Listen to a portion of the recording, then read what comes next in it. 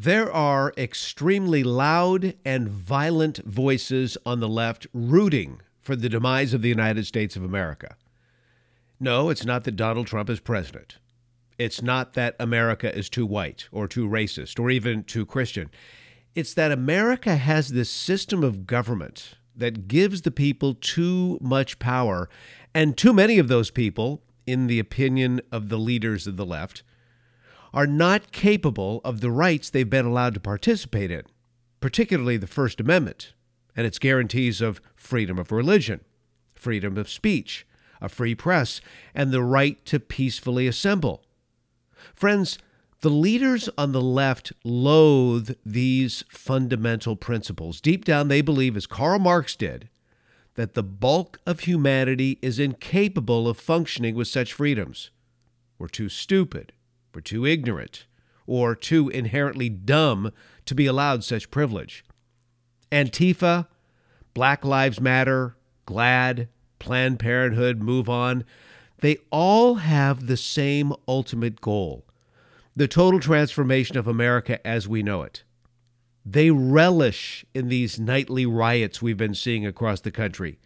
They scream with delight when a patriotic statue crashes to the ground, and they don't shed a tear, not even a shred of a tear, when a police officer dies trying to keep the peace. In fact, if they were to get their way, they would not just totally destroy America, they would totally expunge the United States of America from the history books. This is Hidden Headlines: Faith, Family, Freedom, Episode 64. I'm Brian Sussman.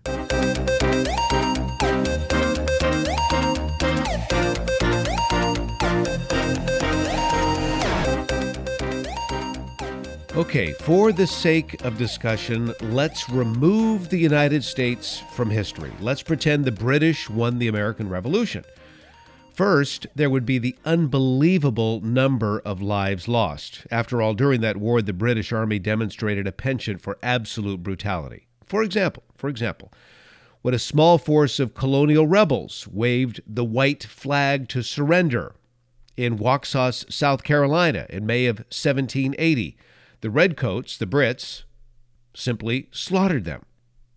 Of course, America ended up winning the war, but America suffered terrible losses in the process, about 25,000 casualties, or roughly 1% of the colonial population. That would be the equivalent of a modern war claiming more than 3.5 million U.S. lives. Just think of the casualties if America lost that war. Post-war colonial America would have been a pretty bad place: hungry, impoverished. Food crops that were being raised in North America would be sold off or shipped to England.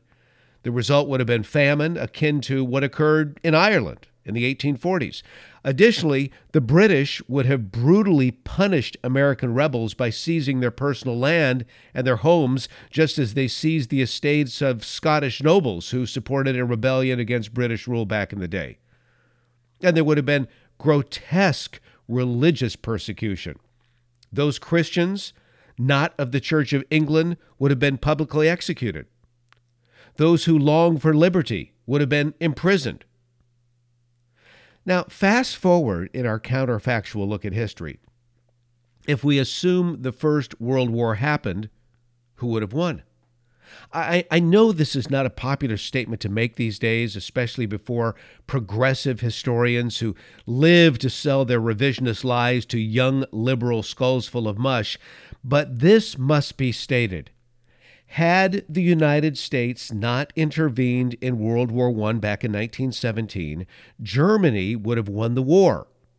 The French and British were barely hanging on. By year-end 1917, France had lost, get this, 3 million men in the war. Britain, 2 million. The French army actually mutinied in 1917. Half of its demoralized combat divisions refused to attack the Germans. And the British fared little better in 1917. They lost 800,000 men in the course of that year alone. The waning of the French and British in 1917 couldn't have come at a worse moment when the Germans had crushed the Russians and the Italians, and they began deploying 100 fresh divisions to the Western Front for a war-winning offensive in 1918. They had 3.5 million Germans in their army with absolute military superiority, especially when it came to their artillery, against 2.5 million demoralized British and French soldiers. So what saved the day? Well, the Americans. The United States declared war on Germany in April of 1917, drafted a 1 million-man army in the ensuing months, and deployed it hurriedly to France in the winter of 1917-1918. And yes, it was bloody. And yes, it was ugly. War always is. But in 1918, Americans saved Britain and France in the spring and summer and destroyed Germany in the fall. Now, let's just continue down this road. What if Hitler and his theorists of a superior race came to power in Germany? Hitler wanted all of Europe, and then he wanted the world. The UK, I guess, would have stood alone against Hitler, but with no U.S. to support it, they would have likely have been bombed to oblivion. Then Hitler would have turned his full attention to the USSR. How this would have turned out is anyone's guess, but it would have been the theory of the superior race versus the theory of the superior political mindset as crafted by Karl Marx.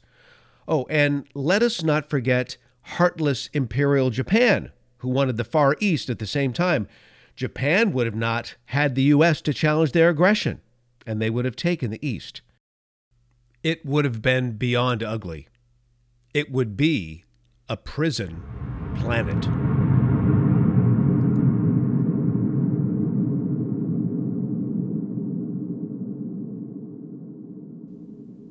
But now there's this growing hatred of the United States within its own borders.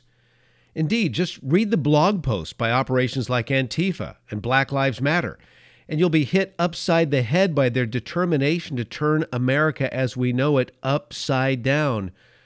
Truth is, there's a man named Donald Trump who recognized this early on and decided to run for president at a time when America was experiencing a weakening in its foreign influence and an overextension of its military and a serious economic downturn, including a sharp devaluation of its currency. This became Trump's recipe for success: make America great again. Now, of course, this is not to say the nation is perfect. It has made mistakes. Obviously, since the beginning of time, every country has. Obviously, since the beginning of time, every human has made mistakes as well. And that's why when I watch the news and I watch these representatives from some of these left-wing crazy groups on television, I would just love to ask them about the sin in their own life. They act as if they're as pure as the wind-driven snow. My God, the hatred in their hearts, you can see it in their eyes. But how about in terms of the benevolence and charity of this imperfect nation? What nation in history has exercised the generosity and desire to protect the freedoms of others as had the United States? What nation in history has provided food and clothing and medicine and aid to those around the world as has the United States? Oh, I forgot, we're racist. Tell that to the impoverished people on the African continent who have received billions of tons of food from nonprofits based in the United States, as well as direct aid in the form of food from the U.S. government. We have been a blessing. The people of the United States have been a blessing. The disappearance of America would mean that already struggling nations would be on their own. Now, allow me to re-emphasize this. For many decades, the United States has been the world's breadbasket. We provide about half of the food consumed by the hungry masses of the third world. The United States has been a generous benefactor, lending to troubled regions and then forgiving loan debts when struggling nations couldn't repay. Even those nations that had lost a war against the United States emerged victorious, in a sense, financially speaking, thanks to generous American post-war Reconstruction aid.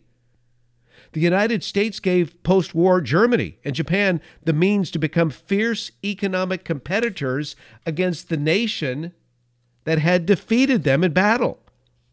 Searching the pages of history, one would be hard-pressed to find a more giving people than the Americans. America's impact on the world has been unprecedented, my friends, through manufacturing, aid programs, exports, free trade, and more. America has shared its prosperity like no nation before it. Okay, here's another one for you. For 4 centuries prior to 1950, global gross domestic product, GDP, rose by less than 1% a year. Since 1950, it has risen by an average of 4% a year, and billions of people around the world have been lifted out of poverty as a result. I'll add another one for you. Language. Language has been another export from America and, quite frankly, Great Britain that has dramatically influenced the world. 1 out of 4 people around the world speak English to some level of competence, and effective communication has a multitude of silver linings, including helping us all get along. Besides wealth and language, democracy has been another major export of the United States. While also far from perfect, this system of government has generally promoted peace and freedom wherever it has been instituted. In the late 1700s until the close of the 1800s, no more than 5 countries around the world could have ever considered themselves democracies. With America's growing influence on global politics, that number increased to 30 by 1950, and now there are 120 democracies around the world.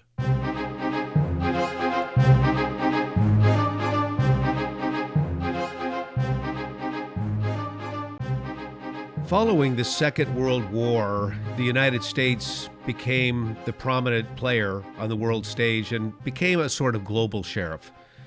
And as such, since the close of World War II, a third world war so far has been averted largely because of America's efforts. I mean, think of the closest thing to it. It was the Cold War between the United States and Russia, and nothing happened. Large numbers were not killed. No mass troop transports took place. Allies of either nation were not dragged into a long, violent conflict. A disastrous worldwide war was avoided when a president, who, by the way, was despised by the left, shouted to the leader of Russia's Soviet Union, "Tear down this wall." That patriot was Ronald Reagan. The power of the United States has been the biggest factor in the preservation of great power peace. The United States military power and foreign policy has acted as the glue that has kept the current world order from splintering into chaos. America and its might has kept other countries with a history of aggression in check. Specifically Russia and China, and of course you could throw in many Islamist countries into the mix as well. It's really interesting, in my opinion. Historians clearly recognize what happened regarding the United States' ascension to great heights, but they can't provide a full explanation of why. Some give credit to capitalism or the character and work ethic of the American people. Others believe it's the nation's form of government or its constitution that brought its greatness. But I personally believe that God is the source of America's unprecedented wealth, influence, and power. I personally believe it's the millions of people who pray on their knees every day for this country. But let's take that sense of spirituality back even further, because you could say that the soaring prosperity America has been blessed with could well be due to the exceptional faith of those 100 born-again Christians known as pilgrims who fled their native England due to persecution from the Church of England in 1620. Nearly half of them died during their first winter in what is now known as the state of Massachusetts. But they put together a founding document known as the Mayflower Compact, which begins with the words, quote, "In the name of God," and continues by saying, "Having undertaken for the glory of God and the advancement of the Christian faith and the honor of our king and country, a voyage to plant the first colony in the northern parts of Virginia, do by these presents solemnly and mutually in the presence of God and one another, covenant and combine ourselves together into a civil body politic for our better ordering and preservation." I know that passage was wordy, lengthy, hard to comprehend, but what these pilgrims were sacrificing for was the hope that there would be a country that would be a blessing to the world, an extension of God's hand to the world. In fact, did you know that Harvard University was the first college founded in the United States of America? Harvard, liberal Harvard, was founded as a Bible college to train young Americans to go out in the world and preach the gospel and become a blessing to other parts of the world. That's why Harvard was founded. That was the heart of the patriots that founded this country. You see, my friends, it was God who lifted America above the other nations, making it great. And my concern is, if the godless national disobedience we are currently witnessing is not curtailed and slowly continues to grow, God may remove his providential hand of blessing from the United States of America.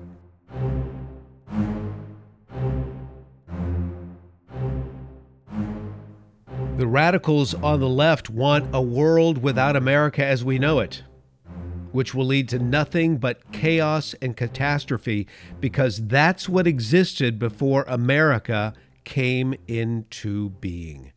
And that's another reason for wanting to make America great again.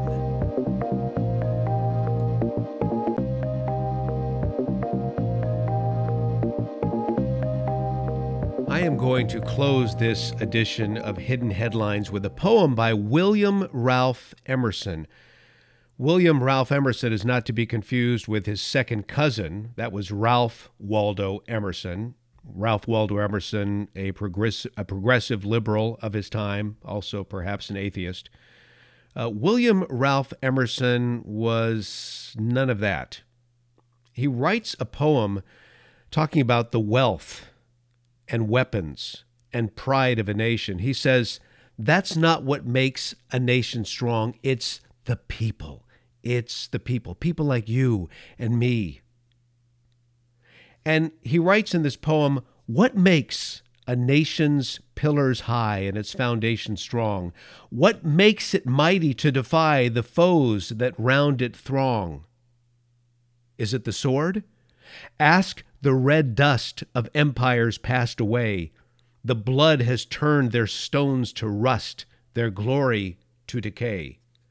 Not gold, but only men, a people great and strong, men who for truth and honor's sake stand fast and suffer long.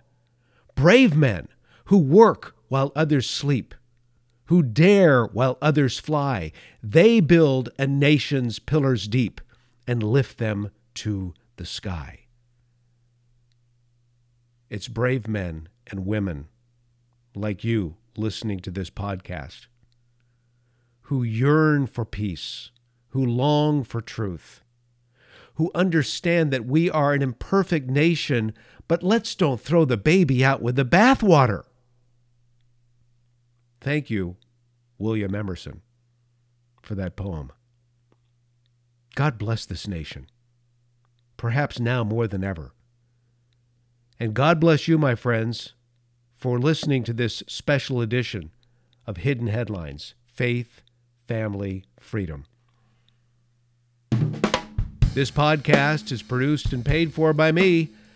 I appreciate your thoughts and prayers, and I do not accept donations or sponsorships. I do this because I love the Lord my God, and I'm grateful for being a citizen of this country. More on me at briansussman.com. I'm also on Facebook, even though my reach is shadow banned, at Brian Sussman Show. And now I conclude with a line formerly used by callers to my San Francisco-based radio program as they would conclude their phone calls to the show. I will now hang up on myself.